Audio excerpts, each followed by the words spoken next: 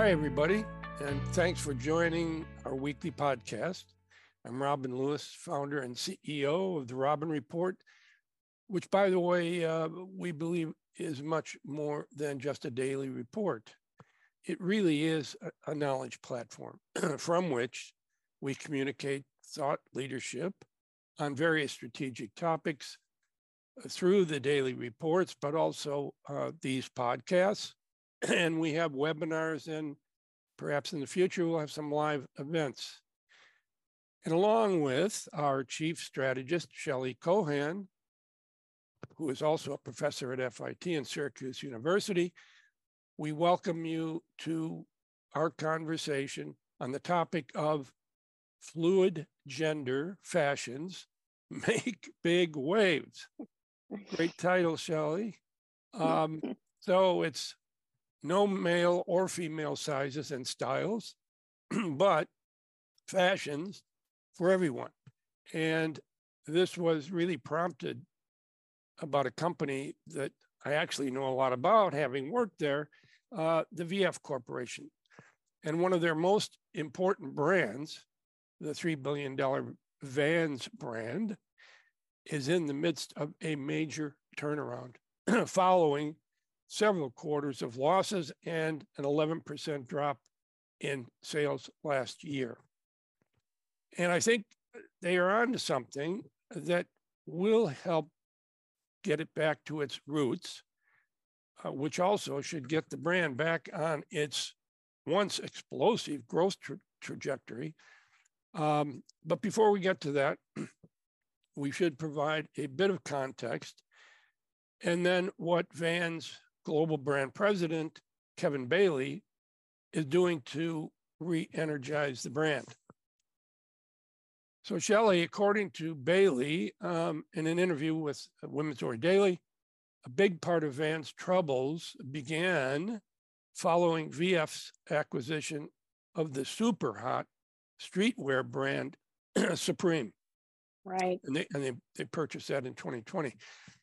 And Vans, which had its own niche skateboard culture and kind of quirky following, they tried to become a big posh streetwear brand and copied Supreme's cadence of weekly drops of new goods. But the problem with that was that Vans did not have the infrastructure in its vast network to pull this off.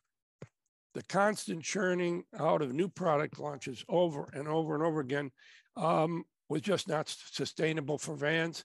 And unlike Supreme, where it is part of the brand ethos, Vans simply could not pull it off.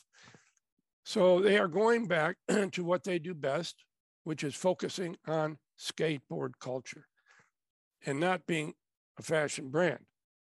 Vans is operationally strong and has an excellent global distribution network, and it is still a beloved brand and can find its way back, in our opinion. They're focusing on data analytics and better understanding their consumers and investing in the ability to more quickly adjust to changing consumer behaviors. That word agility, Shelley, how many times have we pointed to that as a necessity for success?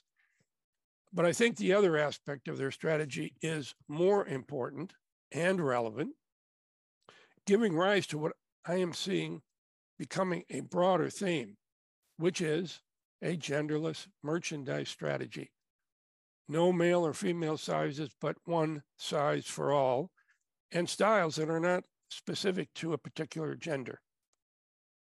Well, let me first say that Kevin Bailey, he knows a thing or two about Vans. He was VP of retail for Vans back in 2004 when VF Corp acquired the brand. And then he was president of Vans from 2009 to 2016. And he's really responsible for this growth of Vans, and he brought it to over 2.2 billion. So Right. Definitely knows the brand. And Robin, you're spot on about this move towards genderless fashion. And we've heard the terms unisex, gender fluidity, universal dressing, But all these terms embrace two big ideas. The first is that, all welcoming, something for everyone is one of the broad themes. And the other one is really a move away from gender binary styles. So, in one survey by Unidate, 80% of Gen Z participants who responded to the survey admitted to focusing on how clothes look and feel.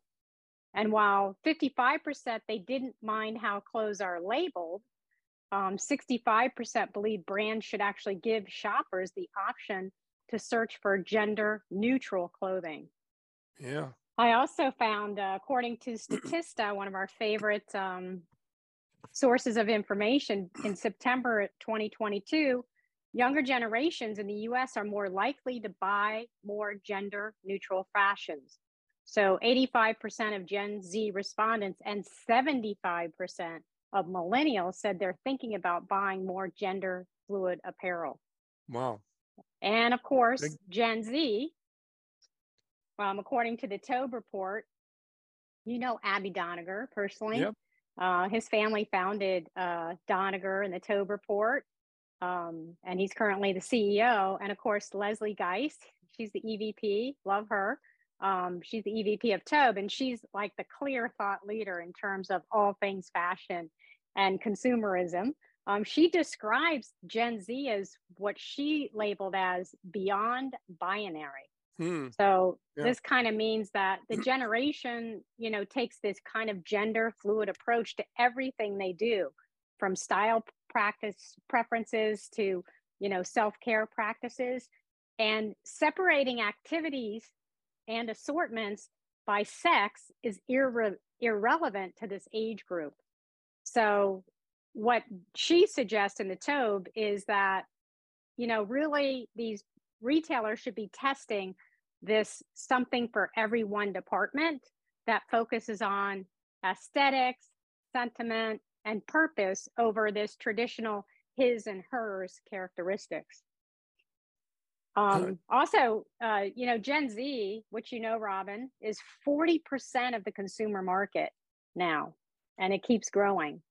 They really want to transact with companies that really share their same beliefs. And Gen Z simply believe that binary gender is a thing of the past. So a couple other, things to add in here. In 2019, 56% of Gen Z consumers shopped outside their assigned gendered area. And this is according to Rob Smith. He's the founder of Fluid Project. It's a gender-free fashion movement. And then the search for non-binary baby names was up 50% in the US over the past year. And cool unisex name search was up 400%. We're also seeing any social media blogs are really, a lot of searches are around this idea of gender creative parenting. So what this means is, and how this relates is, we have millennials that are really trying to create this gender creative parenting. Gen Alphas now, they're going to grow up with that. So this is just going to continue to get bigger and bigger. Gen Z, according to the Tobe report, and Robin, Abby Doniger. Sure His do. family founded Doniger, of course. We all look for that for the latest on Everything Great. And of course, Leslie Geist, she's the EVP of Tobe, and clearly the thought leader on all things fashion and consumerism. She's describing Gen Z as what she's labeling as beyond binary. So it's kind of this idea that the generation takes this gender fluid approach to everything, from style preferences to self-care practices. And they're really not separating activities and assortments by sex. It's just irrelevant to them.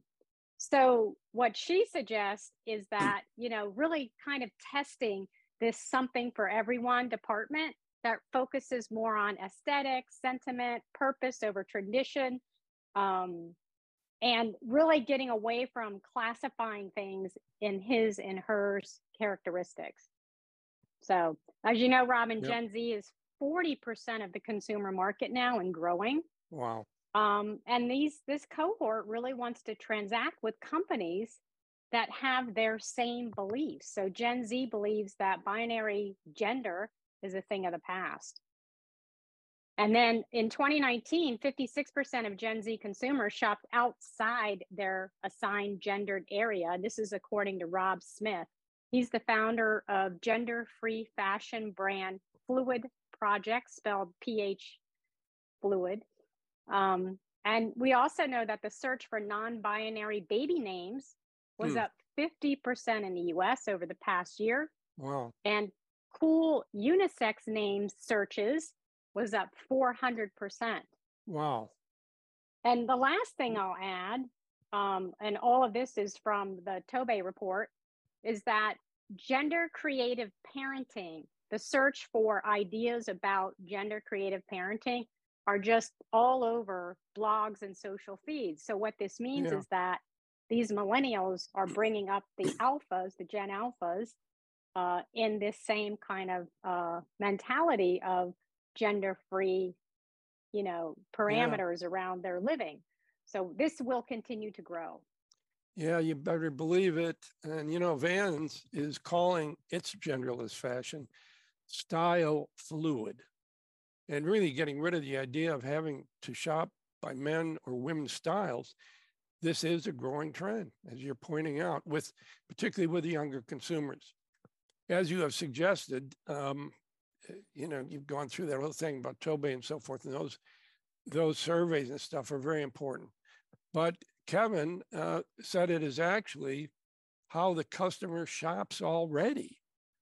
So, he said they could not really keep track of sales in terms of consumption because men would buy pink Vans and women would buy black. So, the labels are going away, and Vans will have one size range, and that will be like XS to double XL. So in that interview with Women's Wear Daily, Bailey said, we call it style fluidity because we think you don't have to get into who people choose to be and represent themselves as. We don't have to get into a pronoun game. We embrace everyone's individuality and who they choose to be. But we're also saying you can dress however the heck you want to dress, adding that rock stars have done that forever. That's so funny. Yeah. Anyway, Vans wants to grow beyond $5 billion in annual sales in 2023. It's what they project to end up this year with. And they are sitting around $3 billion today, as I mentioned before.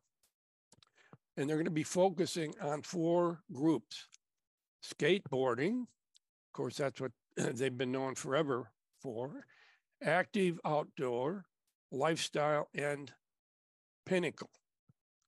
And Bailey is spot on because we see on social media the celebrities, the influencers, and the like, who pick clothes that they want to wear, and they're not concerned with portraying certain stereotypes or gender.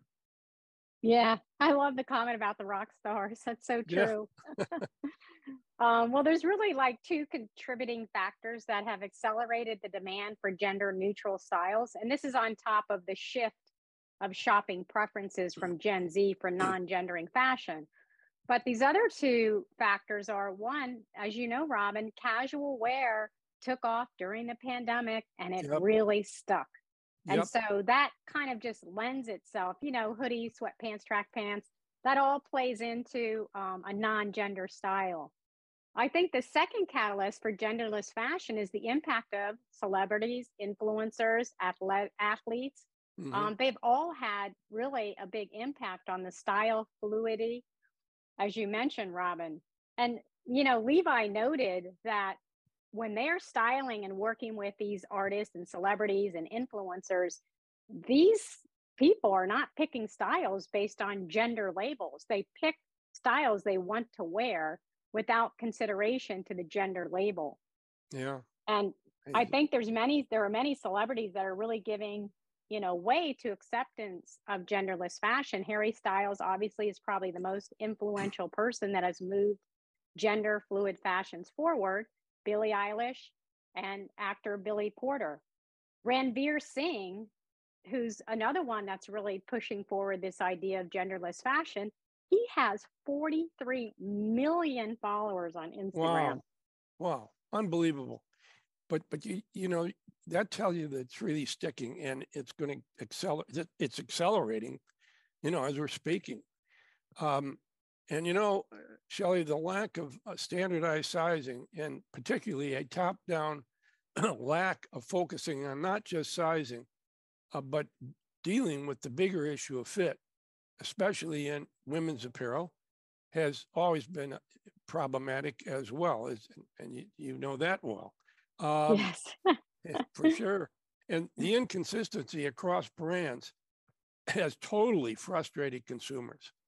And in fact, it is probably the biggest reasons for online returns, which I don't have to convince our audience, and certainly not you, Shelley, of the enormous costs that these returns incur. Essentially, because of this lack of focus on sizing and fit, the industry is shifting the responsibility of right sizing back to the consumer. In other words, consumers know more about their sizing and fit than the brands that make the fashion, which seems pretty crazy to me, Shelley. Absolutely. And you know what added fuel to the fire, Robin? Do you remember back in the 1980s, we went through this whole thing with vanity sizing? So, yeah, labeling sizes smaller than the actual cut of the garment. And this was done to lift sales. So if you're normally a size 8, they label it a 6 because you think, oh, wow, I'm a 6 instead of an 8. And it just, leads into this stereotype that, it's better to be a small size versus a big size. Ann Taylor, Victoria's Secret, they were really known to do this on a mass scale. And Victoria's Secret, this is so crazy, Robin. Victoria's Secret was minimizing the back measurement, so the circumference of bras, but increasing the cup size to entice women to shop with them. So they were feeding into this stereotypical idea that larger boobs are more attractive and beautiful, thin circumference and large cups. I know, it's crazy. And Shelley, now we are seeing many companies that are trying to lose some of those damaging stereotypes. And Victoria's Secret is being probably the most obvious. Lego has worked hard to remove stereotypes around gender bias. And that company said, quote unquote, we still experience age-old stereotypes that label activities as only being suitable for one specific gender. Lego, whose colorful building blocks and figurines sell in more than 130 countries. Wow. And they said it wants to make its products more inclusive so that children's ambitions are not limited by their gender. The company said they will ensure any child, regardless of gender identity, that they can build anything they like. And they vowed also to make its products free of gender bias and harmful stereotypes, saying there is a need for wider society to rebuild perceptions. Yeah, and there's some iconic fashion brands that really have been at this for a while. Levi back in 2020 had a campaign called Wear What You Love, Gender Neutrality. But to be honest, Levi styles are already being worn by men and women and have been for years. Yep. And we used to call it unisex styles. Oh, yeah. But, Levi's are really designed to be worn by anyone, regardless of gender. And Everlane, which quite honestly, Robin, Everlane used to be kind of this niche brand back when it launched in 2010. It went from 0 to $100 million in 6 years. What? And now, and now is really a mainstream brand. Everyone knows who Everlane is. But they launched a genderless denim line. And here's something really interesting about the line that they made. And this fact is from Sourcing Journal. It took 5 prototypes and more than 50 fit models to develop the line, which Wow. Everlane says fits everyone. So the company has developed its own sizing called the Everyone size, and it ranges from E1 to E11. So, for example, E1 equates to a men's size 26 and a women's size 24. EQ equates to, on and on and on. So, and Gucci even has a gender neutral selection on its website called MX. So, it's really prevalent through all different levels of the fashion industry. Yeah, that explosive growth for Everlane really surprised me. I did not realize that. But there's an example of this, genderless fashion working. And Shelley, let's not forget the most inclusive shoe ever made, which was Converse's Chuck Taylor All-Star shoe, right?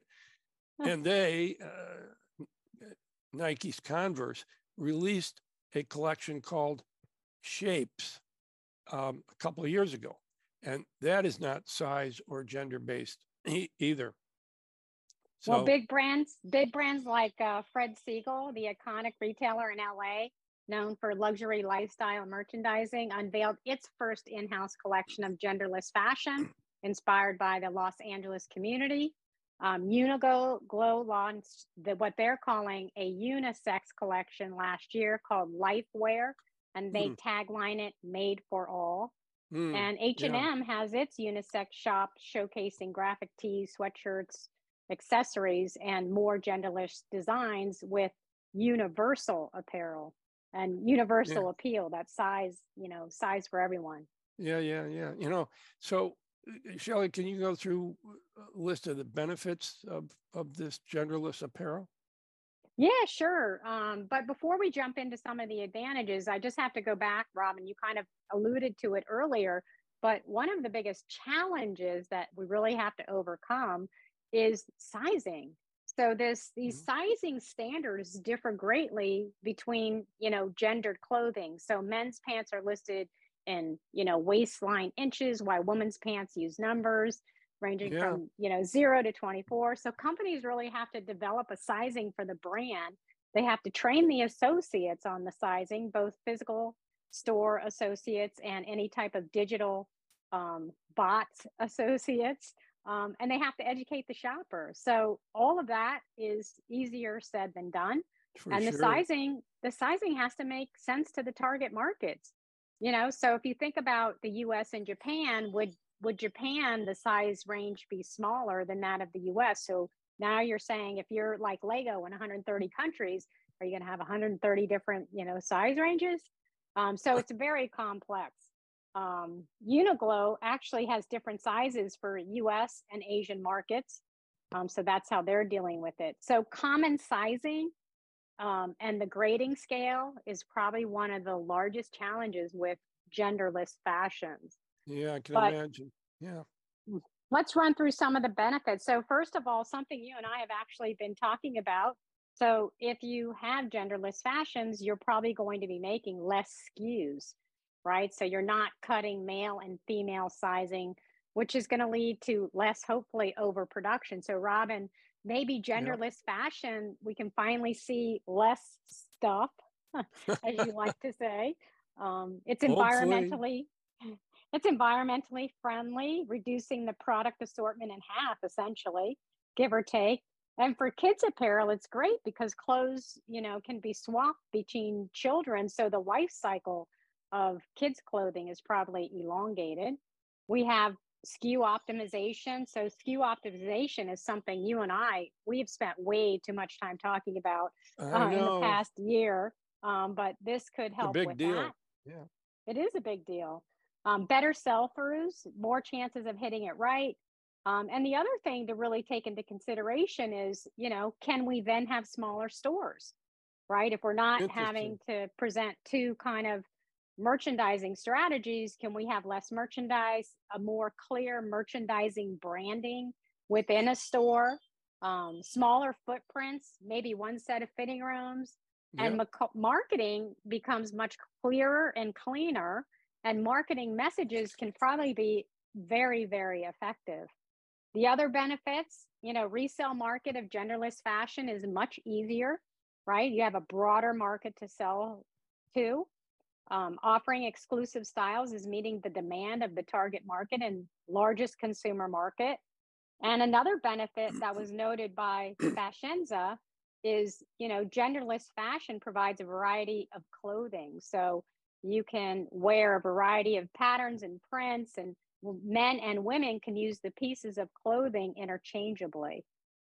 So those are all, benefits. And this idea of gender fluidity clothing really moves us along, most importantly, to a more circular economy. Well, Shelley, that list you just read through is incredible. I don't think most people really understand all of the benefits here. And also, you have to include the design time, production, sourcing, and manufacturing costs are all reduced as well. So it's got a tremendous future.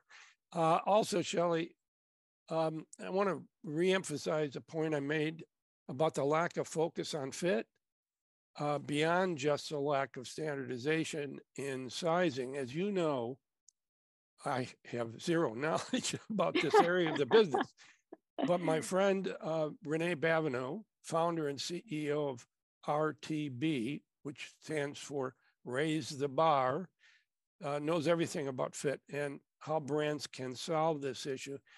And she's been a relentless leader in pursuing brands and retailers with solutions to this obviously enormous and growing fit issue. And she claims, and by the way, as does our collaborative partner, Alvenon, who we love, who is also a major champion of nailing the fit issue. Both Renee and Alvenon both say that it has got to start from the top down, and that most C-level executives just kind of pass the challenge down to the mid-level managers, right, who have a resistance to fundamental change. So there's got to be some top-down leadership in this area, Well, Raise the Bar and Alvenon, and by the way, of course, I love Janice Wang. Yep. They're both 100% correct. Yeah, she's CEO of Alvenon. Yeah, I'm sorry. Had to get that in. Of course. I just assumed everyone knows Janice Wang. They probably do. But the fit issue is really going to make or break the success of the gender fluid fashions for sure. And, there has to be enough of the target market that actually can wear the clothes. And you're right, Robin. It comes from the top. Here's an example of a company who's been doing this literally for years and was one of the first to present genderless fashion, Eileen Fisher. Oh, yeah. I saw her unisex capsule at Nordstrom's, and she is one person that absolutely leads from the top. And I know recently she stepped down last year as CEO, but the company ethos is going to keep the leadership involved in designs, including sizing. And Eileen's replacement is Lisa Williams, who's was the current chief product officer at Patagonia. So that's another company that leads with purpose and from the top. Yep. So on a sad note, Robin, I guess the boyfriend short or the boyfriend shirt will become a thing of the past. And, these are hot trends. So I'm sure something new will replace it. But here, I just want to go over the top 5 brands. This is according to the Good Trade in terms of genderless fashion. Wild Fang is number 1 on the list. It's based in Portland, Oregon. Tommy Boy X, based in Washington. Big Bud Press is in California. Riley Studio, coming from London. Kieran Finch, which is based in New York City. So what's interesting about these top 5 brands, and actually, Robin, even the top 10 brands, they are all focused on sustainability and conscious forward fashions. Yep. It's a new world, Shelley. It's a new world. So for our listeners, you can find more of our podcasts on Apple, Spotify, Buzzsprout, and therobinreport.com. Look for us on YouTube, where we broadcast our podcast as well. And please follow us on social media, link in with us for the latest thoughts about the industry. And I'd like to thank everybody again as well. And as I say every week, if you've got a topic that you've been thinking about and would like Shelley and I to cover, just send me an email. And it is Robin at therobinreport.com. And thanks again for joining.